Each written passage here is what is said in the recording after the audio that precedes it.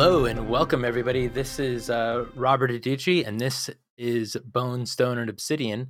Today, unfortunately, we do not have Wayne with us. He is off parenting. He's got a little one, a little tiny one that just came pretty recently within the past couple of months, so he is very busy these days. But do not worry. You don't have to listen to me the whole time. We've also got Jesse Heinig with us. Jesse, say hello. Hello, Robert, and to the whole audience out there. I'm very pleased to be able to join you today. Yeah, so since Wayne has been busy and I've got little kids, and sometimes I'm busy and sometimes I can't be here, we wanted to make sure that we can have a show going on regularly now. So what we're going to start doing is having some additional co-hosts, maybe some rotating people. So if you think you have something to say about Dark Sun, and you want to be on the show, let us know. Shoot us an email to obsidian@athos.org. And if you tell us what you want to talk about, like things that you're interested in Dark Sun, and when we have a topic on on the show, we will send you an email and we'll chat. So Jesse, we invited you here. We're still wrapping up the 5th edition topic that we started. We went through 2 episodes, and this is hopefully the final episode. We'll see. But right now, this is scheduled to be.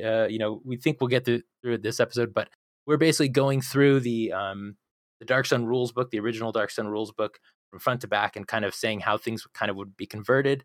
And we're talking about like how we would convert them, why we think things need to be a certain way, and just kind of our opinion, and maybe also what Wizards of the Coast might do based on kind of their track record and whatnot. But before we get into that, Jesse, why don't you tell us, how long have you been a Dark Sun fan? How did you get into Dark Sun? That kind of thing.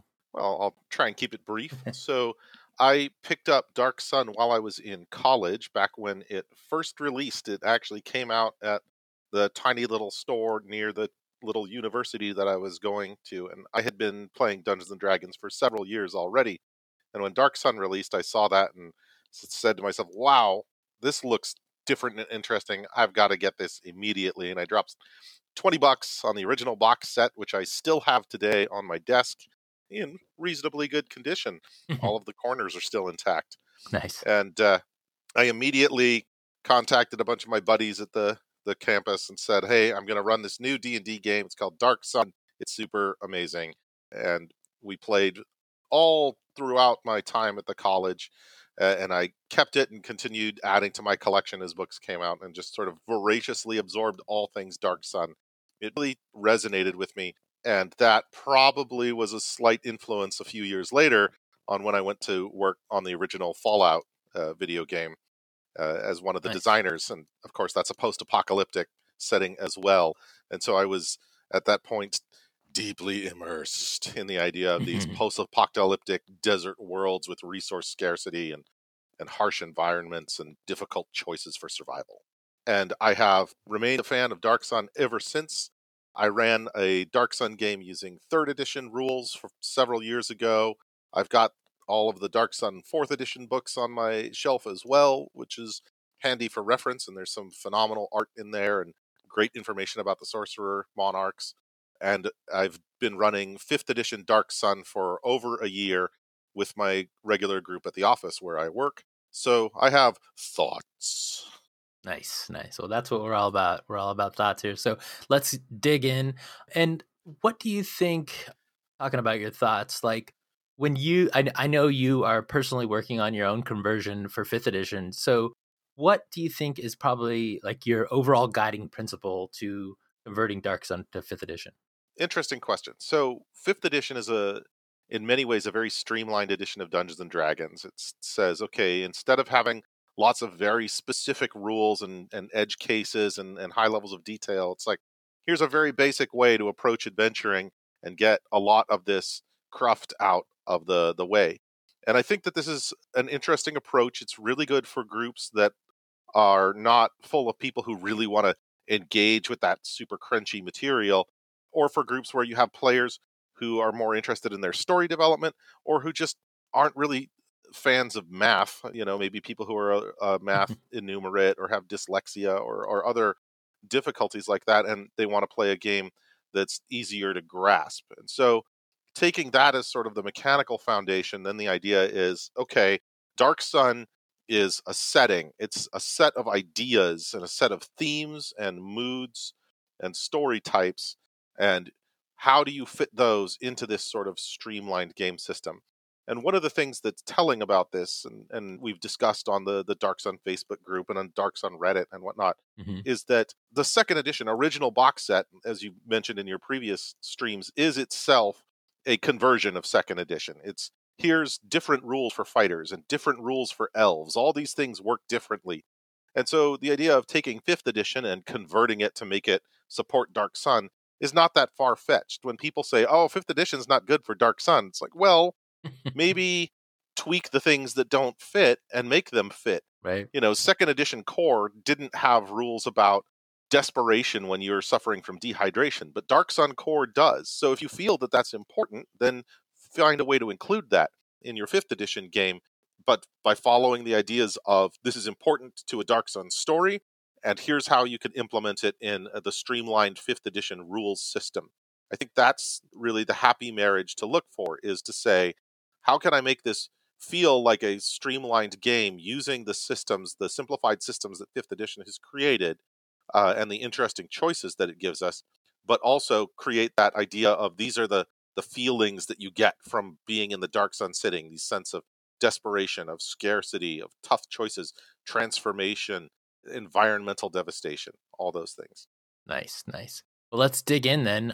So we're gonna dig right back in where we left off with Wayne with chapter 9, which is the combat chapter. So there's lots of combat in Dark Sun. Mm-hmm. So one of the first things it talks about is arena combat, and this is something I really loved about Dark Sun is the whole gladiator vibe from it, which was really expanded in the Complete Gladiator's Handbook as Right. well. So all of these, there's talks about a bunch of different ways to a bunch of different kinds of combat you can have in an arena.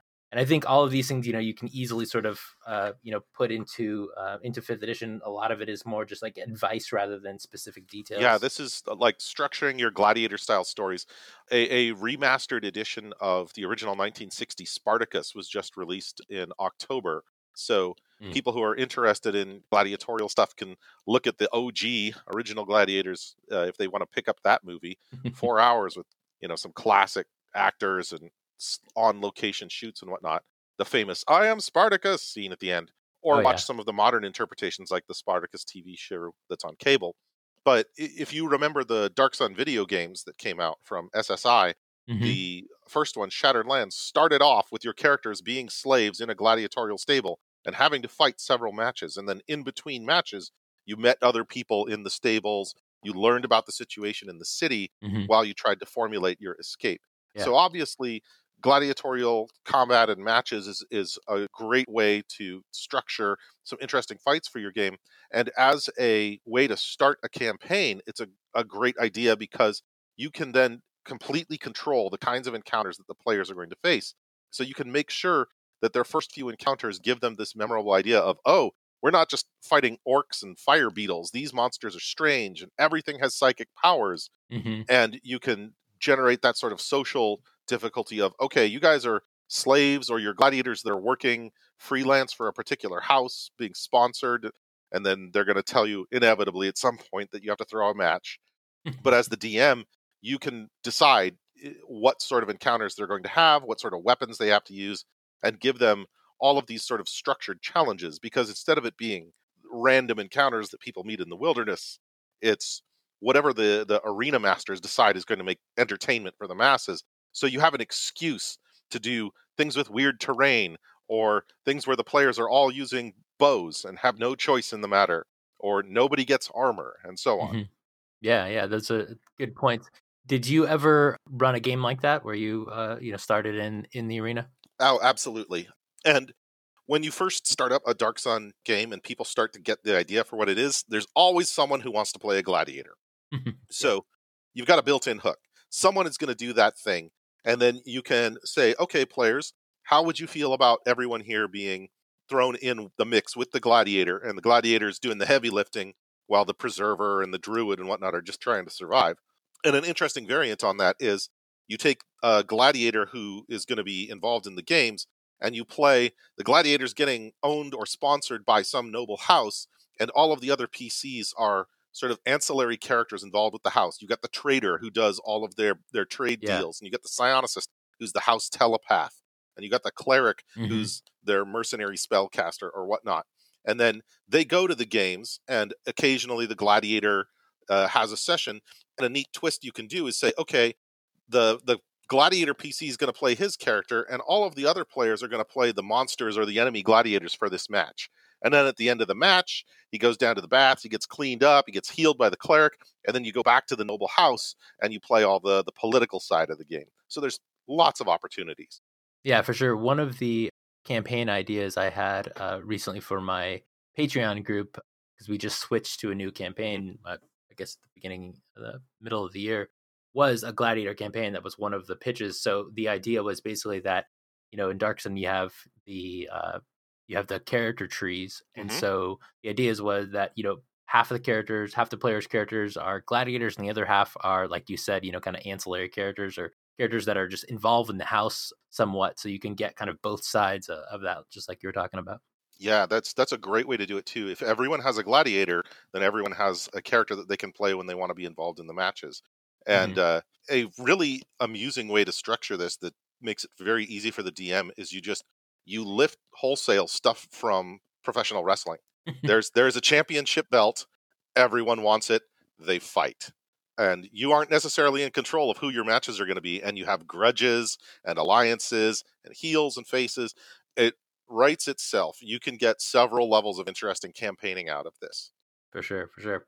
Well, let's move on a little bit. The next topic here is battling undead in Dark Sun, and undead is one of the reasons why I also love Dark Sun, because they're so interesting. It talks about how you have a lot of free willed undead. It talks about how there are kind of no regular undead. There's no ghouls, shadows, wights, ghasts, wraith, mummies, etc. Because Dark Sun has their own specific undead, which was great. After in the first years, Tim Brown, I think, wrote a few articles that had a bunch of different kinds of undead, and then those continued to Hmm. expand in the Monsters Compendium. So I love all of the undead. You get the Kaishargas, Raigs, Dwarven Hmm. Banshees. Yeah, Yeah. field is wide open. And the encouragement to make your undead unique, each one has a personality and Hmm. they're undead because of a specific thing that went wrong, means that your players really have to be on their toes because they don't know in advance, oh, this thing is going to drain a level every time it hits us and we need silver weapons. They don't know. Right, right. Yeah, we in my game, they somewhat recently, ran into a dwarven banshee, although they didn't know what it was right away, and so there was some interaction there. It wasn't just like it's a ghost, it's screaming at you. There was some interaction, and that was good. They also ran into a fail, which is like this kind of one that just likes to eat a lot of Yeah. food and stuff like that. But there was interaction like that, so that they really my players said that they really enjoyed kind of interacting with them. Things aside from like usually like wights or vampires, most undead are sort of just things to be killed in regular D&D. Right, but in this case, you get to make an undead that thinks and it has some sort of a motivation, which means it's got a story behind it, and that lets you Hmm. play all sorts of interesting angles. Like this person suffered from a horrible betrayal, or they were involved in some sort of psionic experiment and went horribly wrong, and they blew their own brain out and then became undead, or whatnot. And this is Yeah, something that yeah. goes all the way to the highest tiers of Dark Sun. When you see, of course, Dregoth, Hmm. you've got serious undead going on that have their own personal story. Yeah, for sure. So the next part is looks about character death, which is basically Character saying death. like you can die. Oh yeah. And it talks about an optional rule, which is hovering on death's door. Now that's sort of baked into fifth edition. Hmm. Would you make any changes to that for fifth edition Dark Sun? For the Dark Sun games that I've run, I have had some more urgency, and I think that that's the important thing to get. Is for some players they like a really challenge oriented game where it's like playing a roguelike on the PC, or there's elements of poker. There's some luck and there's some skill. You're given a hand and you have to do the best you can with what you're dealt and rely on a little bit of luck and a little bit of cunning and some bluffs, and maybe you'll live and maybe you won't. And for those sorts of players, character death is not a hurdle. It's just sort of a, oh, shucks, I got dealt a pair of twos this time. this happens. All right, next hand, let's see what moves on. And of course, the character tree is a way to sort of Hmm. deal with that. Okay, your character died, bring in your Right. replacement now. Right. For other players, they develop a character and they're like, I want to see what the story is of where this character goes and what happens. You know, you watch Spartacus, and in the end, he gets captured and crucified and he dies horribly. But that's the end. You read Conan stories, another sword and sandal genre that's influential in Dark Sun, and you don't read a story where Conan just dies halfway through, and then it's like, and I guess now we're going on another character. It's it's a story that is supposed to have a payoff, and so in those cases, you're building a game where death is a threat, but it's because you made some sort of a bad choice, or because someone was forced into a hard position, and maybe your character had to make a sacrifice or pay a price, and that could lead to death. In 5th edition, the DMG has a set of optional rules for suffering injuries. And I've found that if you really want to give people that sense of, oh, it's really hurting to go to 0 hit points, you give someone an injury every time that they Hmm. have to make a death saving throw. Every time that you go to 0 hit points, and then each round thereafter, you get an injury. So you don't want to go to 0 hit points, and you really don't want to sit there for several rounds. Nice. Yeah, that's a great idea. Another mechanic that really works well with this is anytime you go to 0 hit points and come back, you gain a level of exhaustion. And this might not seem like it's a huge deal, but exhaustion takes a long rest to get rid of. So Hmm. you Hmm. gotta, okay, you get the character up, and then you gotta get to a safe place. You gotta rest, and for a long rest to work, and people miss this, you gotta have food and water. And in Dark Sun, that's kind of a big deal. Yeah, yeah. So you could be sitting on a level of exhaustion for a couple of days, even if the cleric is able to heal you magically, if you don't have enough water in your party for you to get the benefits of the long rest. That's a good point. Yeah. And by the time you've accumulated 3 levels of exhaustion, you start taking disadvantage on your attack rolls. This is really, really bad news for you. Hmm. And that compounds if you use rules for heat exhaustion and you make it so that players are able to accumulate a lot more exhaustion rapidly for fighting during the day while they're wearing armor and whatnot. Right. Right. Exhaustion starts becoming a really nasty stick. And the great thing about that is that it helps to mitigate one of the problems in 5th edition of characters fall down and then they get back up, and they fall down and they get back up. I Hmm. ran in and I was attacking all the sligs and I missed, and I get dropped to 0 hit points, and then the cleric, as a bonus action, does healing word from 60 feet away, and suddenly I'm on my feet again, Right. no penalty. Yeah. Now, every time you drop, you take an injury, you take a level of exhaustion, you're going to be a little more cautious about your Hmm. advance into Hmm. the middle of all the scrabs. Yeah, yeah, those are great ideas. So the next section here is something that I feel like we're going to talk about for a long time. So waging wars. One of the cool things about Dark Sun was that initially it was kind of tied into the battle system, Yeah. and battle system in second edition was like TSR's attempt to make a kind of a war game out of D&D, and Hmm. they try to really push that by tying it in. And Tim Brown's Dragon Kings, had a lot Yep. of stats for Dark Sun battle system stuff. So, however, that's something that's been completely and utterly dropped from fifth Hmm. edition.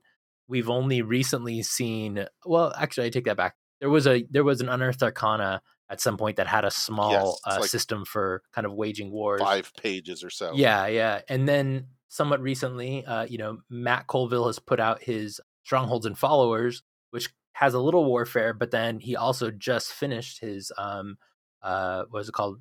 Kingdoms and Warfare Kickstarter, which will be out next year, and that'll have a lot more I details. remember when he was working on this for 3rd edition back in the day. Nice. So, what do you think about that? Like, do you think personally? I think it's something that this world needs, even though like that wasn't included in fourth edition at all. What do you think about it for fifth edition? I think that it's highly dependent on the dynamic of what your group wants to do, but there are important reasons to play it up and to at least address it and say, hey, you should consider having these sorts of things go on. And there's several reasons for that. First is the fighter class. The fighter, as you've discussed previously in 2nd edition Dark Sun, they get a bunch of special abilities for leading troops and building siege equipment and things like that. And if you don't address this, then the fighter just feels like a sort of a second-rate melee combatant compared to the gladiator, who's the gladiator's an Right. expert at just Yeah. Yeah. murdering one Yeah. other guy or a couple dudes, whereas the fighter is supposed to contrast that by being the lord of the battlefield in massive warfare. If you have no mass combat, then that really makes the fighter feel like a little lackluster. Hmm. Second is it's one of the sword and sandal tropes. I mentioned Spartacus before, and Spartacus, a huge chunk of it is that he leads this slave uprising where a massive army of followers rise to his side. It starts with gladiators and then other slaves that they liberate as they're tramping across the Italian peninsula.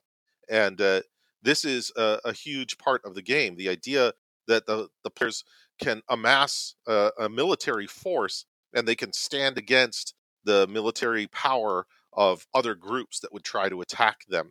A really common thread I've seen in a lot of Dark Sun campaigns is the idea of, oh, the PCs have become protectors of this little village out in the wastes somewhere that's self-sufficient, and it's like, oh, this Hmm. is kind of a nice place to live because there's no Templars, there's no oppressive security apparatus, no sorcerer monarch, and they can sort of run the show. But the problem with that when you get to mid-level is that other groups start looking at what you got and they want to take it, and you got people coming to attack you.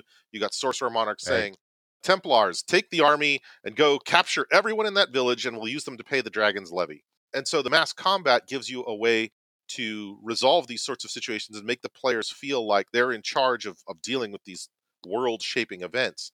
And the higher level you get in Dark Sun, the more world shaping your Hmm. characters get. The game at the high end really leans on themes of transformation. For spellcasters, it's personal. You turn into some sort of advanced Hmm. being. But for warrior types, it's external. You're changing the world by becoming a ruler. And people flock to your banner, whether you're trying to be a leader or not. They say, this person can make things different, and I'm going to believe that they can make things better. And suddenly you got 1,000 dudes with swords following you around, chanting your name and waving your flag. Yeah, yeah, definitely. The next little section here talks about followers. You kind of already touched on that. There's, Darkson has had a bunch of cool ways in Dragon King's different followers you could get that were, Right. different from the classical ones. So that was real cool. And I would really love to see some of that brought into fifth edition. Will they do it? I don't know. I would be surprised if they did, but I hope to see it for sure. Yeah, fifth edition is pretty light on a lot of the end game stronghold and follower type stuff, and that's why Matt was able to build a niche out of it. Hmm. But I feel like if you're going to play up that sort of mass combat, then you got to play up, okay, who's your army and where did they come from? And you got to at least give some guidance about, all right, your fighter has a whole bunch of light archers or Kank cavalry, or you did a favor for a Gith tribe. That was probably a mistake, but now they're following you around going, blood for the blood god. Right. So a lot of times, in Darks and here it says like when you get your followers, sometimes like they don't have equipment, Mhm. and so that sort of leads into the next section on piecemeal armor. I think we talked a little bit about it in the equipment section before, but how do you think, or do you think they would do piecemeal armor in fifth edition? I think it's actually really simple to do piecemeal armor in fifth ed because fifth edition is really about streamlining stuff. But one of the ways that they streamline things is there's a lot of cases you get half of a particular bonus or double a particular bonus. And you see that a lot. The primary example is on the Bard class, where you get Jack of all trades, where you get half your proficiency bonus on any skill that you're not proficient in, and expertise, where you get double your proficiency bonus in any skill that you Hmm. have expertise in. And I think that a likely solution to piecemeal armor is to follow that same barometer and say, okay, you have piecemeal leather armor, that counts as half of a suit of armor. And so you get half of the AC bonus. So, say studded leather is AC 12 in 5th edition. So, if you have piecemeal studded leather, you're AC 11. And you're floating half the weight. So, 13 pounds turns into 7.5 and Hmm. half the price. Super streamlined. And then it becomes slightly more complex if you want to mix and match. So, you go, I've got partial scale and partial studded leather. I get 1 point of AC from the partial studded leather. I get 2 points of AC from the partial scale. The armor category is treated as the heaviest armor I'm wearing. So I'm wearing partial scale, so I'm treated as wearing medium armor. I have disadvantage on my stealth checks because scale gives you that. So you want to get the heaviest armor that you can. A full suit of scale is better than some scale and some studded leather. But if you got nothing else, that studded leather is giving you a point of armor class. You might as well put it on. Nice. Yeah, that's a good way to do it. I think I talked about this before, but the way I kind of did it was to have some armor properties that kind of, if you had a piecemeal armor property, then it's let's see what did it do, so that it gave you any suit of armor that's been damaged or repaired becomes piecemeal. Found armor is piecemeal, and armor that gains a piecemeal property can only be repaired up to its original AC and reduces sale price by half. So, Right. it still is damage. And I also had some other rules for damaging armor, which I know, like you said, it's, it Yeah, makes it a yeah. little bit more complicated, but that's the kind of game I want to run. Now, would they do that? I don't know if they would kind of go that far. I don't think they would, but something I liked. Yeah, I think that's a little more heavyweight than they would Hmm. go, but it's definitely an interesting idea that adds to that whole resource scarcity feeling of Right, you're constantly having to be on the lookout for ways to replace your weapons and armor. right, right. And that's a really interesting system that you can just say, this counts as some amount of scale, Hmm. and that's the most you're going to get out of it. Right, exactly. All right, so moving on here, chapter 10, treasure. So the initial parts, Yeah. just talk about, how, there's different different coins, which obviously, that's a pretty Mhm. easy move forward to fifth edition. But then we get into magic items. And so magic items, I think, how do you think you do it? Would you kind of use the old magic item tables, or are you gonna like create a bunch of new ones?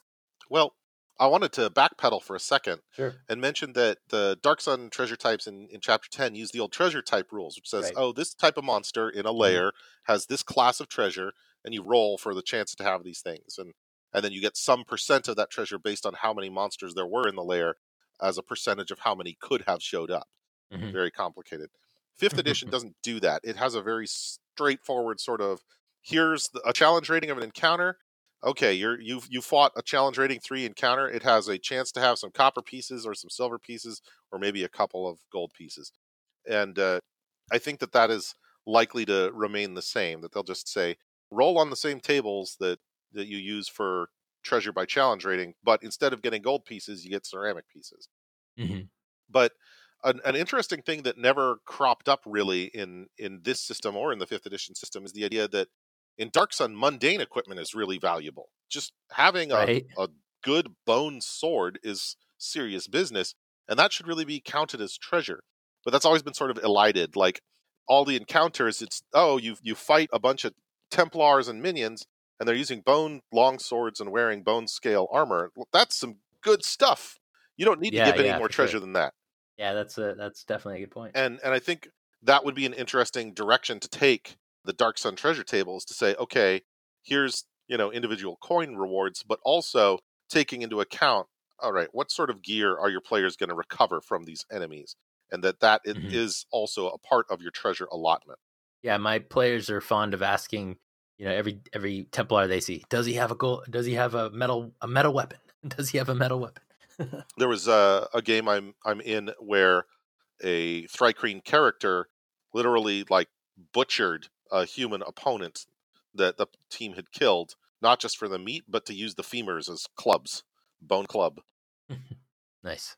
So moving on here, we've got they talk about magic items and sort of like the details of some of them, like a potion of giant control, effects in a Right. giant. So some of that stuff would definitely need to be updated a bit. They talk about which magic items don't exist. I think we would see some of that as well, like a potion of dragon control. Although I don't think we have that in fifth edition, but that would not be a good thing for Dark Sun. Yeah, I suspect that a fifth edition treatment of Dark Sun from Wizards would probably say, okay, here's how potion fruits work and have botanical enchantment. Hmm. Hmm. Here's magic items that don't really fit the motif of the setting. Right. And I suspect there will probably be something along the lines of a rule or a sidebar somewhere that talks about, okay, in the original Dark Sun setting, these things didn't work or didn't fit, and they just didn't exist. And if you really want to play a stringent game by the numbers, then you take those things out. But not everyone's going to want to do that. It's sort of like, is someone out there going to want to play a half giant wizard? Yeah, probably. And in fifth edition, ostensibly you can do that, but Yeah. they could very easily have some sort of sidebar that says, originally there were these sorts of limitations. And if you want to play with a limited palette, like a painter who's decided, I'm just going to use these colors, then you can get an interesting campaign with these limitations. And the same sort of direction could apply to magic items. Like, okay, maybe your campaign, you have a decanter of endless water. I have a game I'm running where the PCs actually got one, but they didn't get it until 17th level. Hmm. So at that point, water's kind of a solved problem. Right. Yeah. But they could very well say, sure, you can have these things if you want, but maybe they don't fit the themes of the game. Hmm. Yeah. So one of the things that's interesting about there's a few new magic items here that we would definitely kind of need to pull forward that are interesting. Amulet of Psionic Interference, Tree of uh, Life. yeah, Tree of Life, yeah, the Ring of Life, Oil of Feather Falling. Those are have cool effects and why you need them for the world. One thing that's not included here, which is interesting, is that there's no psionic items included here, and they were sort of like a little bit included in the the complete Psionics handbook, and Hmm. they were slightly different than magic items. But I feel like depending on how Wizards ends up handling psionics, maybe they would just be themed magic items. Yeah, I think that's likely. The other possibility is they might go sort of the third edition route. In second edition, all psionic items that you created with the Empower science are intelligent Mhm. and Oh, that's often right. Yeah, I have forgot about multiple powers because you put different powers that you know into them. Then they have their that. own PowerPoint pool. And the major advantage is like, oh, I've got an intelligent staff that knows ballistic attack and has its own PSPs, so I don't have to use my turn to punch someone telekinetically. The staff will do it for me while I'm doing something else. Mhm.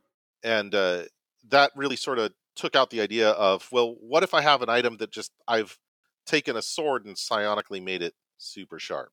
You could sort of do that with molecular manipulation or duodimensional Mhm. blade, but you couldn't make those permanent, really. In third edition, you could make psionic items that mirrored magic items. It's like, this is a +1 sword, except it was made by a scion instead of a wizard.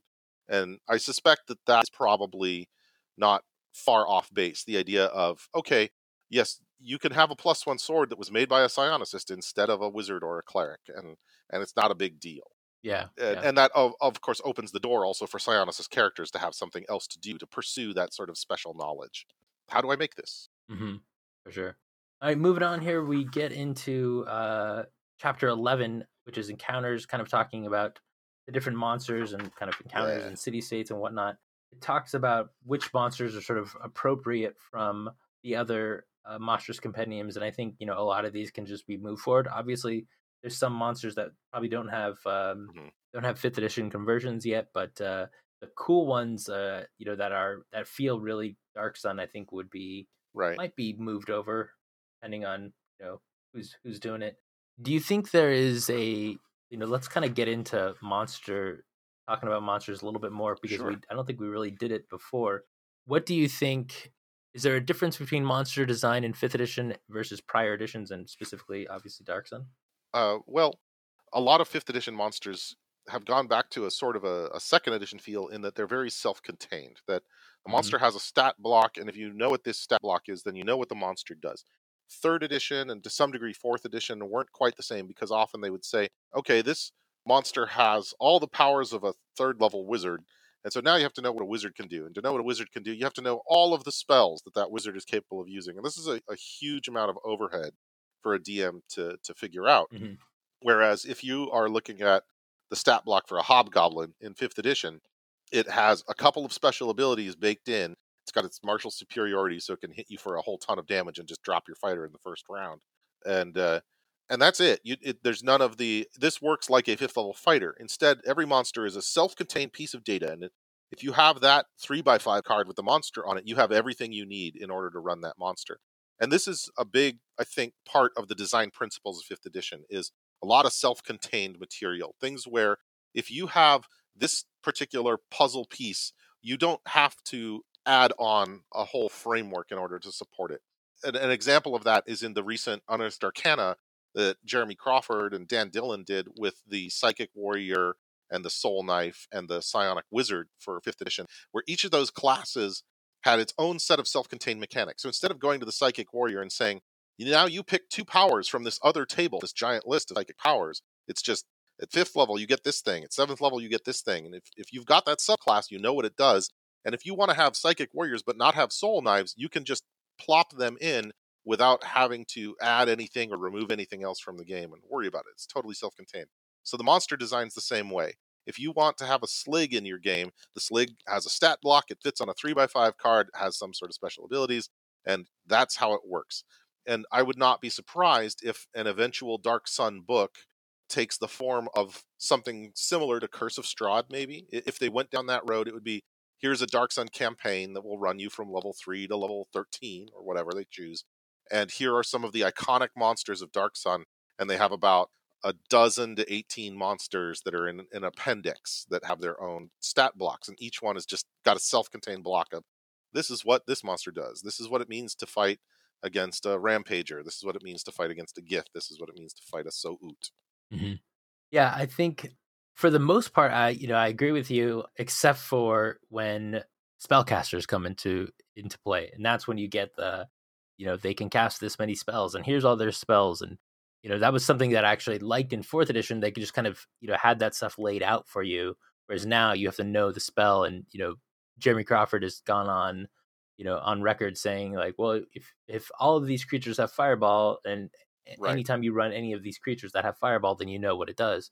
To a point, that's true, Hmm. but also you still got to look up details, which is one of the things that I'm not a fan of fifth edition, and obviously wasn't a fan of second edition about that. I really missed the fourth Right. Right. edition, that aspect from fourth edition, but I don't know how you would do that, with still having all of the options that wizards, or casters, and frankly, psionic characters would have.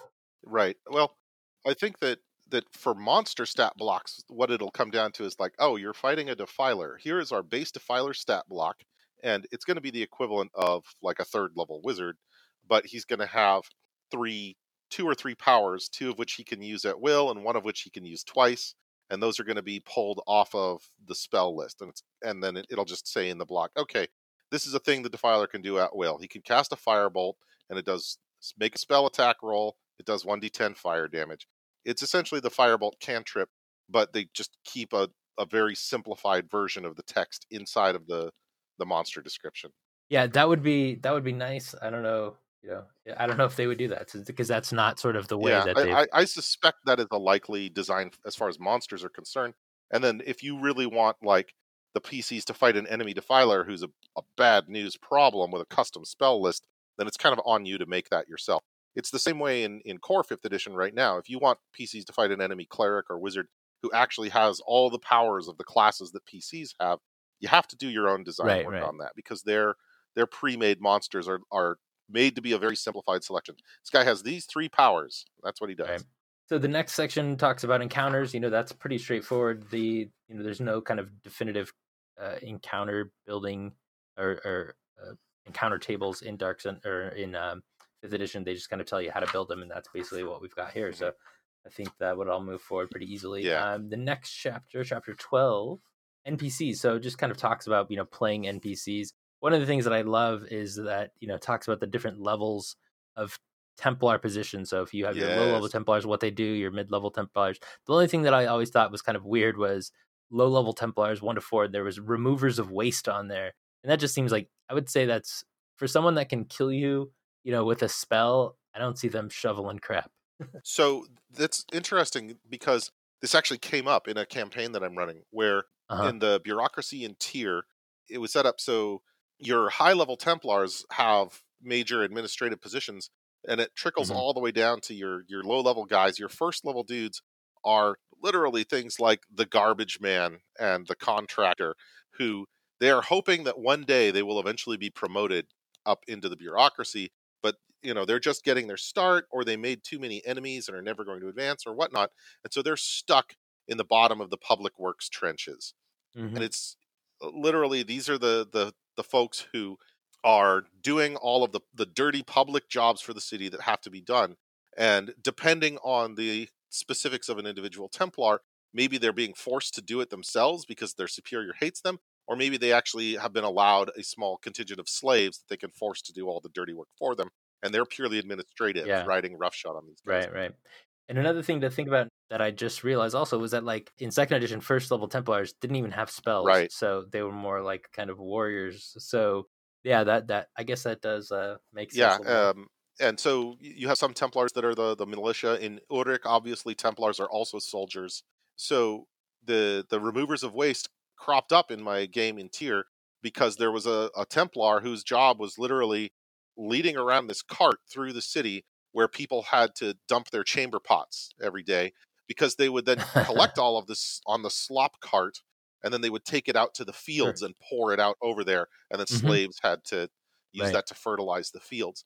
And there was a whole mini story arc that happened when one day the slop cart is going by where the PCs live in the Warrens, and someone dumps a body in it. Yeah, so the idea of the Templar bureaucracy having these low people on the totem pole who have to do these terrible jobs for the public works services creates that sort of interesting political dynamic where every Templar wants to go up the ladder. Nobody wants to be doing these jobs, but they're being forced to, either as punishment or with the promise that if they do a good job, they will eventually get promoted. Mhm. And the really evil Templars, of course, are scheming to kill their superiors and take their job.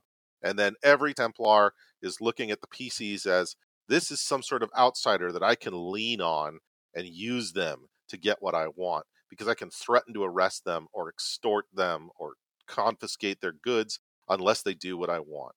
For sure. And of course, I wrote a mini adventure based on that called Bad Bits that I released on the Dark Sun Reddit and the Dark Sun Facebook group, where the whole Mhm. premise is that a mid-ranking bureaucrat basically frames the PCs for counterfeiting ceramic coins and then blackmails them and says, if you don't do these jobs for me, I'm going to have you thrown in the slave pens. And if you try to go to his superiors, they blow you off. They're like, we're important administrators with a real job to do. Get out of my office. So you got to find some way to make it so that this guy is more trouble for his bosses than it's worth for them to protect him. Nice. I want to jump back real quick. One of the things I meant to mention in Chapter 11 under the Encounters and Monsters was in 4th edition, one of the things that was interesting that people caught was that gnolls were included in 4th edition, and to me, they make sense. I really like the idea of gnolls in Dark Sun, but in 2nd edition, there were not any gnolls. They just kind of weren't there. There was no champion to kill them off. They just kind of weren't ever included. Just What do not you think addressed. about that? Certainly the gnoll fits thematically as a scavenger species that's physically powerful and well adapted to the sort of savanna and desert climates. So the idea of gnolls being in Dark Sun is one that isn't a big hurdle to get over. But I think that their absence in 2nd edition probably comes back to the same idea of, oh well, most of the things that are common tropes in D&D just don't exist here. There are no orcs, there are no Mhm. hobgoblins, there are no pixies, no trolls. And so some of them got exhaustively enumerated as being wiped out by the genocidal champions. Others did not. Yeah. I suspect that there's, if you go back and you look at the list of monsters that appear in Dark Sun from other monster manuals, there's a bunch of other omissions, like there's no trappers or cloakers, Mhm. but no one went out and committed genocide on those things. There's no beholders, and those Right. are definitely intelligent creatures, but same deal. So there Uh-huh. was not a champion to kill Yeah. those. So I think there's probably a large range of critters that just were excluded in 2nd edition on the basis of all the monsters here are weird. And then in 4th edition, it was sort of like, gnolls occupy an interesting niche that sort of fits the theme and the climate. Well, why not have them? Yeah, for sure. Cool. All right. Moving on. Chapter 13, just a little bit about vision and light. Yeah, it's That's pretty talking straightforward. about sandstorms. I think that's all. Yeah, pretty straightforward. Chapter 14, time and movement. We get into the Athasian calendar, Messenger. the years. That's all setting kind of stuff. We talked about dehydration last time when we talked about survival and whatnot. But what are your thoughts on water consumption? And also, it's kind of pretty glossed over. This is what we talked about last time, in that survival's pretty Mhm. simple, foraging is pretty simple. But one of the things you mentioned is, the survival theme. How do you kind of hold a survival theme without saying, Right. track your water? Or do you do that? Well, I do track water, but the way that I do it is that I went to a pet store and I bought one of those bags of little glass marble bead type Mhm. things, blue ones that you can put into a fish tank. It's like $3 and has 50 of them. And then I just give those to my players, and each bead represents half a gallon of water. And the reason that I do this is several fold. One, it's like, okay, this is putting it front and center. This is important. You have to pay attention to it. Number two, you put your beads on the table in front of you. I can look at a glance and see what the party's water situation looks like. And I can go, okay, they're about to start hitting the dehydration rules. Do I want to pump the brakes, or do I want to hit them with this? And number three, it's tactile. It's like the difference between spending money on a credit card versus spending dollars in your wallet. There's been Right. studies on this. Spending dollars on your wallet, it's harder, Mm-hmm. especially as you get lower. You really feel I'm running out. And so making those players give up those beads really feels harsh, and it underscores like you've only got this limited resource and you're going to run out. How much have you got in your hand? You've got 3 beads left. That's a day and a half.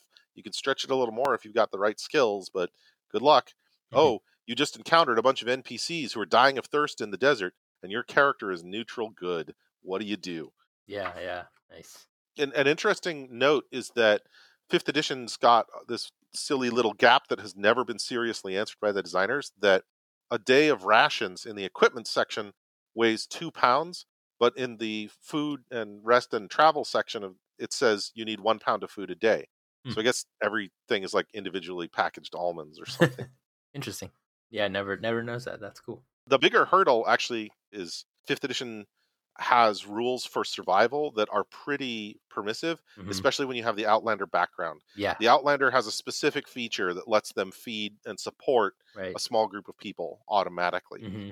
So if you have 2 characters who have the Outlander background in your group, then that sort of resource starvation is a non-issue. Right. And there's a couple of ways that you can approach that. One is you can change the background so it works differently.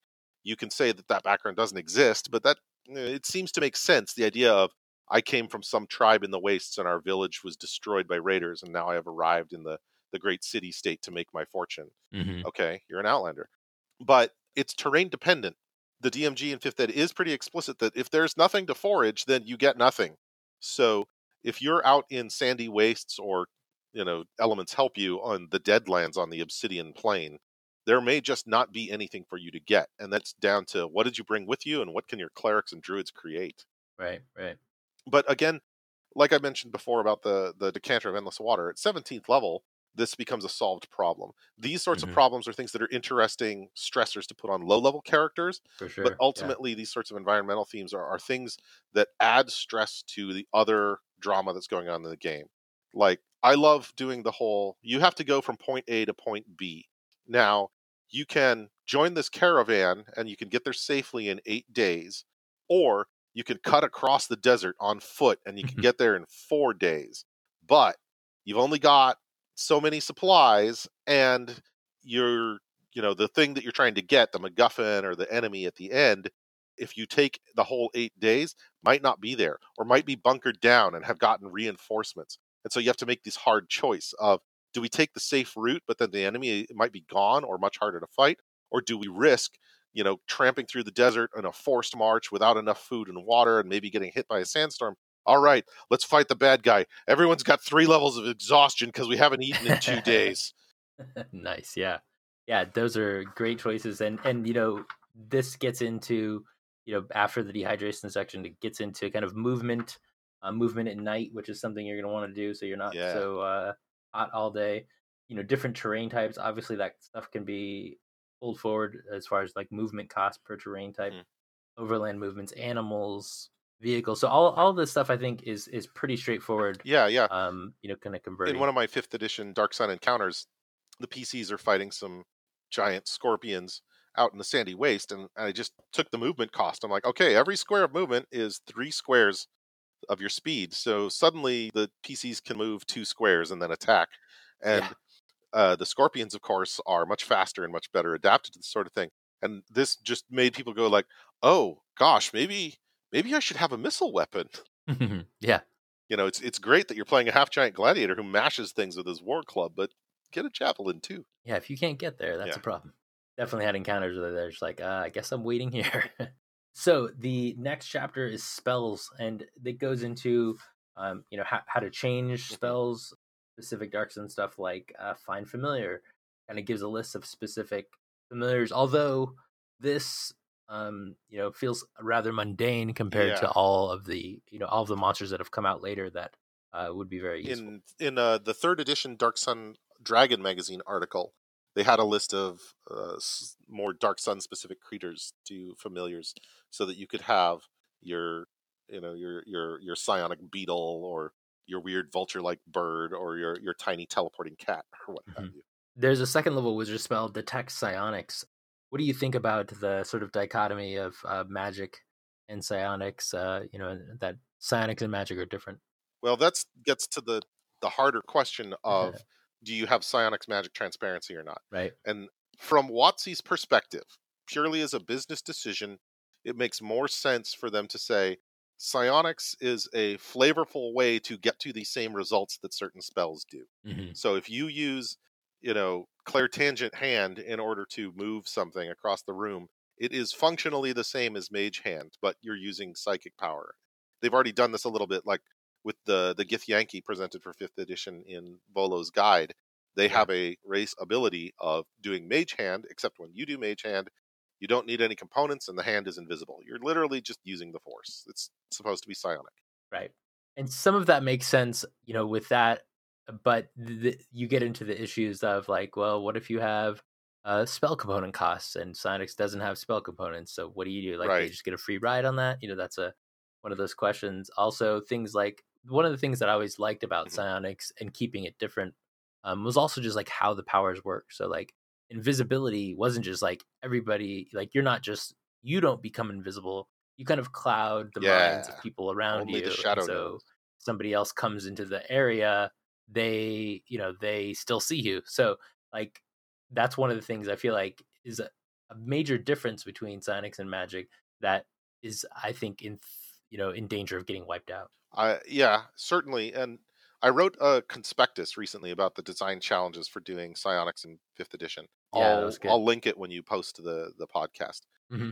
And again, from a business perspective, WotC's made it pretty clear that they're almost certainly not going to do psionics as its own sort of meaty system that a bunch of different character classes and monster types interact with.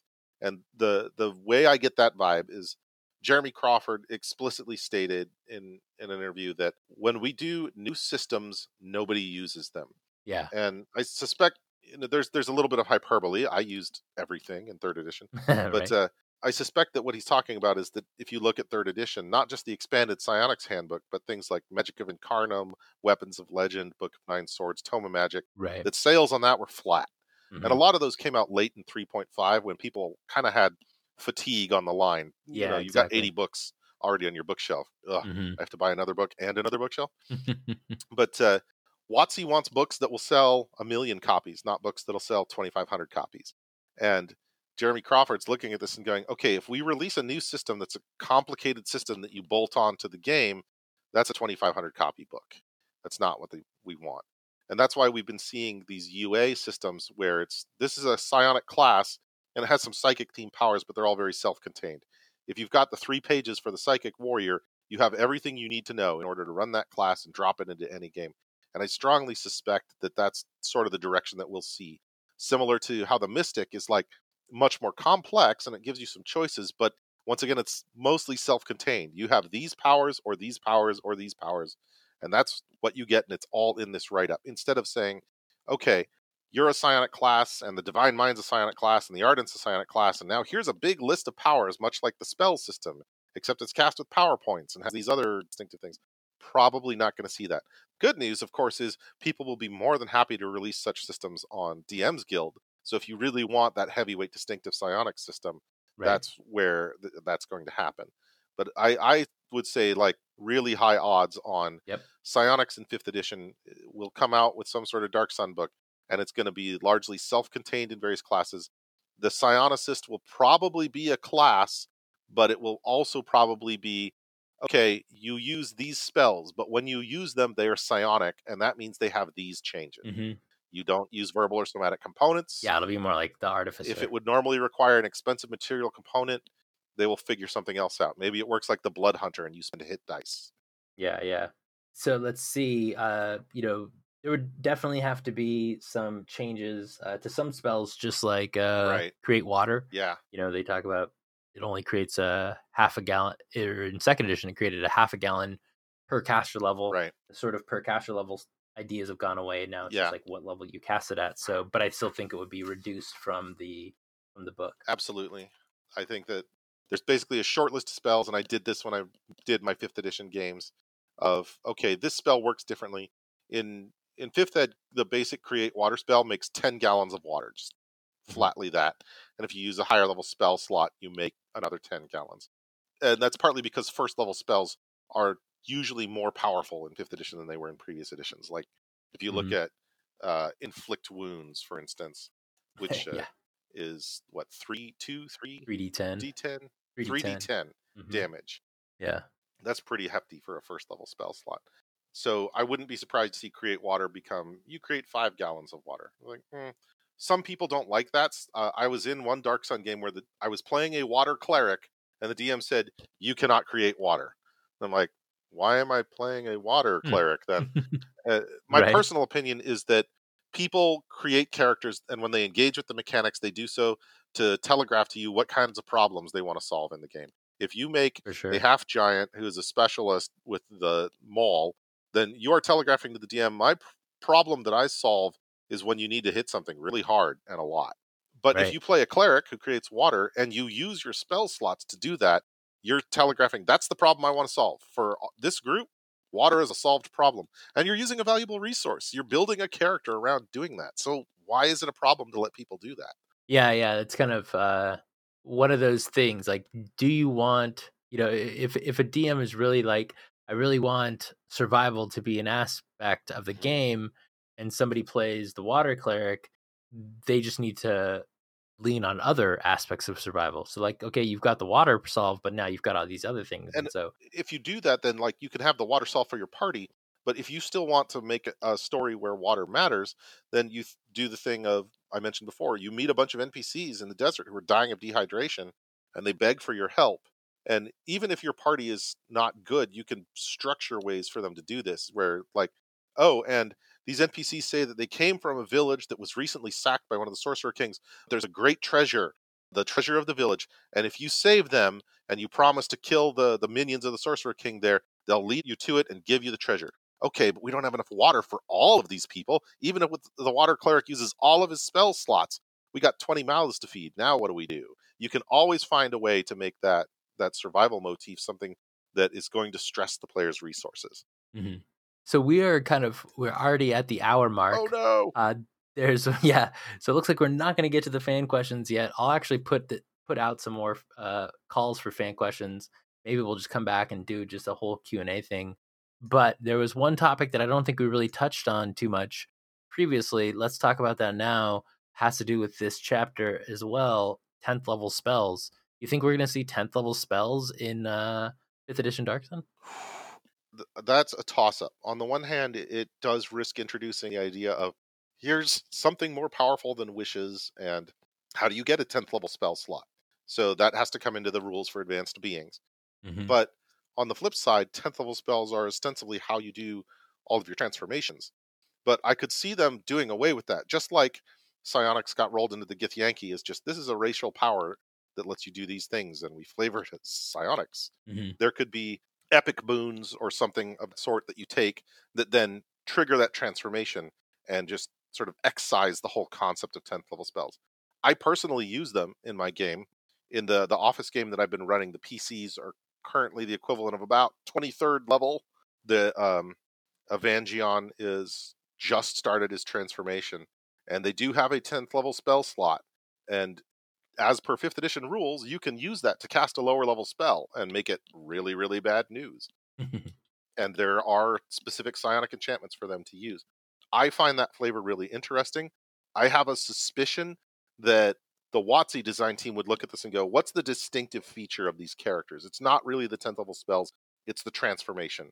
And so that's what they'll lean on is there's Evangean transformation, Hmm. elemental transformation, dragon transformation, but they might not do it with spells. That would be my guess. Hmm. I would. I think I'm gonna say WotC is probably gonna anger a lot of us, and they're not gonna do it at all. They're just gonna make some monster NPCs with them because they've done so much research, and people just don't play high level stuff. Now, maybe that would be different for Darkson because that's something that people know about it.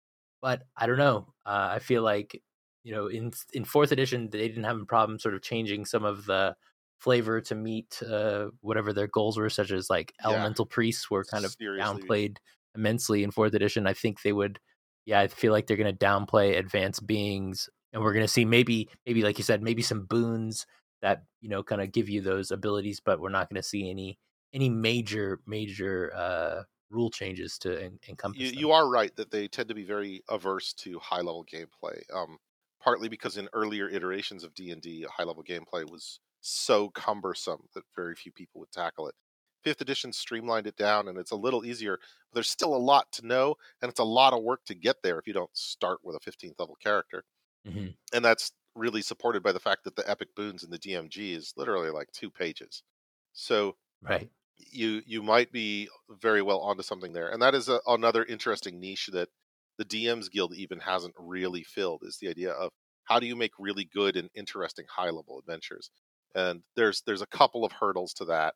In Dark Sun, one of the hurdles is the same as it is in all D&D games. The complexity of what your character can do becomes so high that combat slows down. Hmm. People spend a lot of time thinking, oh, what's my best choice? I have so many options.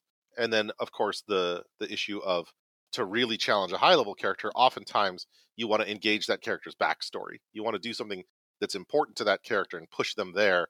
And that you don't necessarily know. If you're writing a generic adventure, you don't know what people at home are deciding is Right. important for their character. That's contingent on the DM to do in the moment. So, yeah. Yeah, for Adventures League, I wrote 2 tier 4 adventures. One of them was a Yeah. 2-hour adventure, which was incredibly difficult to write, and then a 4-hour adventure. And just challenging those characters in that amount of time is really difficult. And so I think that previously Wizards has said, most people play, up to 5th to 10th level, and then that's about where it peters out. And so that's why you Yeah, there's see. definitely a sort of sweet spot. Yeah, that's why you see all their adventures being that, and that's what they want the DM's Guild to kind of fill that out for those people that that do end up getting at higher levels. and So and there's that bit about high level spells too, where they're yeah. like, you'll notice that the number of spells per day you get drops off precipitously after 5th level, and you get to the point where you only get 1 or 2 of each level of spells after that, no matter how Hmm. high you go. And there was even a suggestion by WotC of, maybe Yeah. you just don't want to use these spells in your game, and instead of giving people high level slots, you give them extra low level slots. And I think that speaks a lot to some people having trouble with the complexity or coming up with challenges that seem interesting to characters at that level. Yeah, yeah. Well, I think we will call it there. Thanks a lot, Jesse. It has been really great. Like I said, we will have fan questions in maybe another follow-up Q&A, but it's been great having you, Jesse. So let's go ahead and wrap it up here.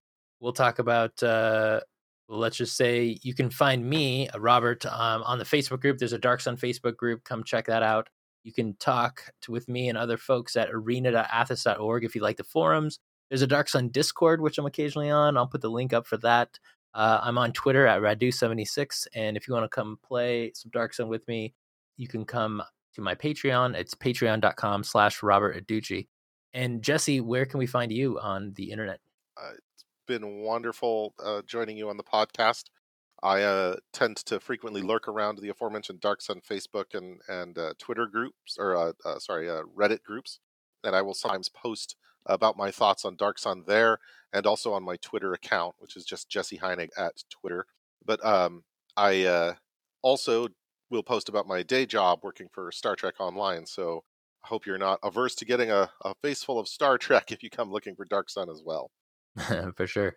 Jesse, also you got a website, right? Trekhead something or other, and I think that's where I kind of first heard about you. You posted some really interesting kind of blog posts about running Dark Sun. That's from my ancient live journal, and Ah, it is Trekhead over at Live Journal, and those posts are still there. And I have a tag Dark Sun for things that are interesting about Dark Sun, and I'd be more than happy to sort of link a comprehensive dictionary of that.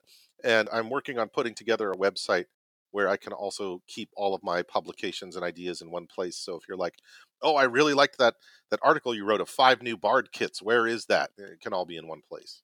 nice, nice. Yeah, those are great articles. Definitely check them out. Jess got a lot of great ideas, as you've heard today. So Jesse, hopefully you can come back another day. We'll talk about more Dark Sun and more Dark Sun, and we have been previously kind of going over all different levels of Dark Sun. We kind of did an overview. We've done some deep dives. We did 5th edition. So we've got lots of great ideas. There's so much content. I'm sure we could have Dark Sun podcast forever, which hopefully we will. I sure hope so. All right, thanks again, and have a good night, everyone. Thank you. Bye-bye.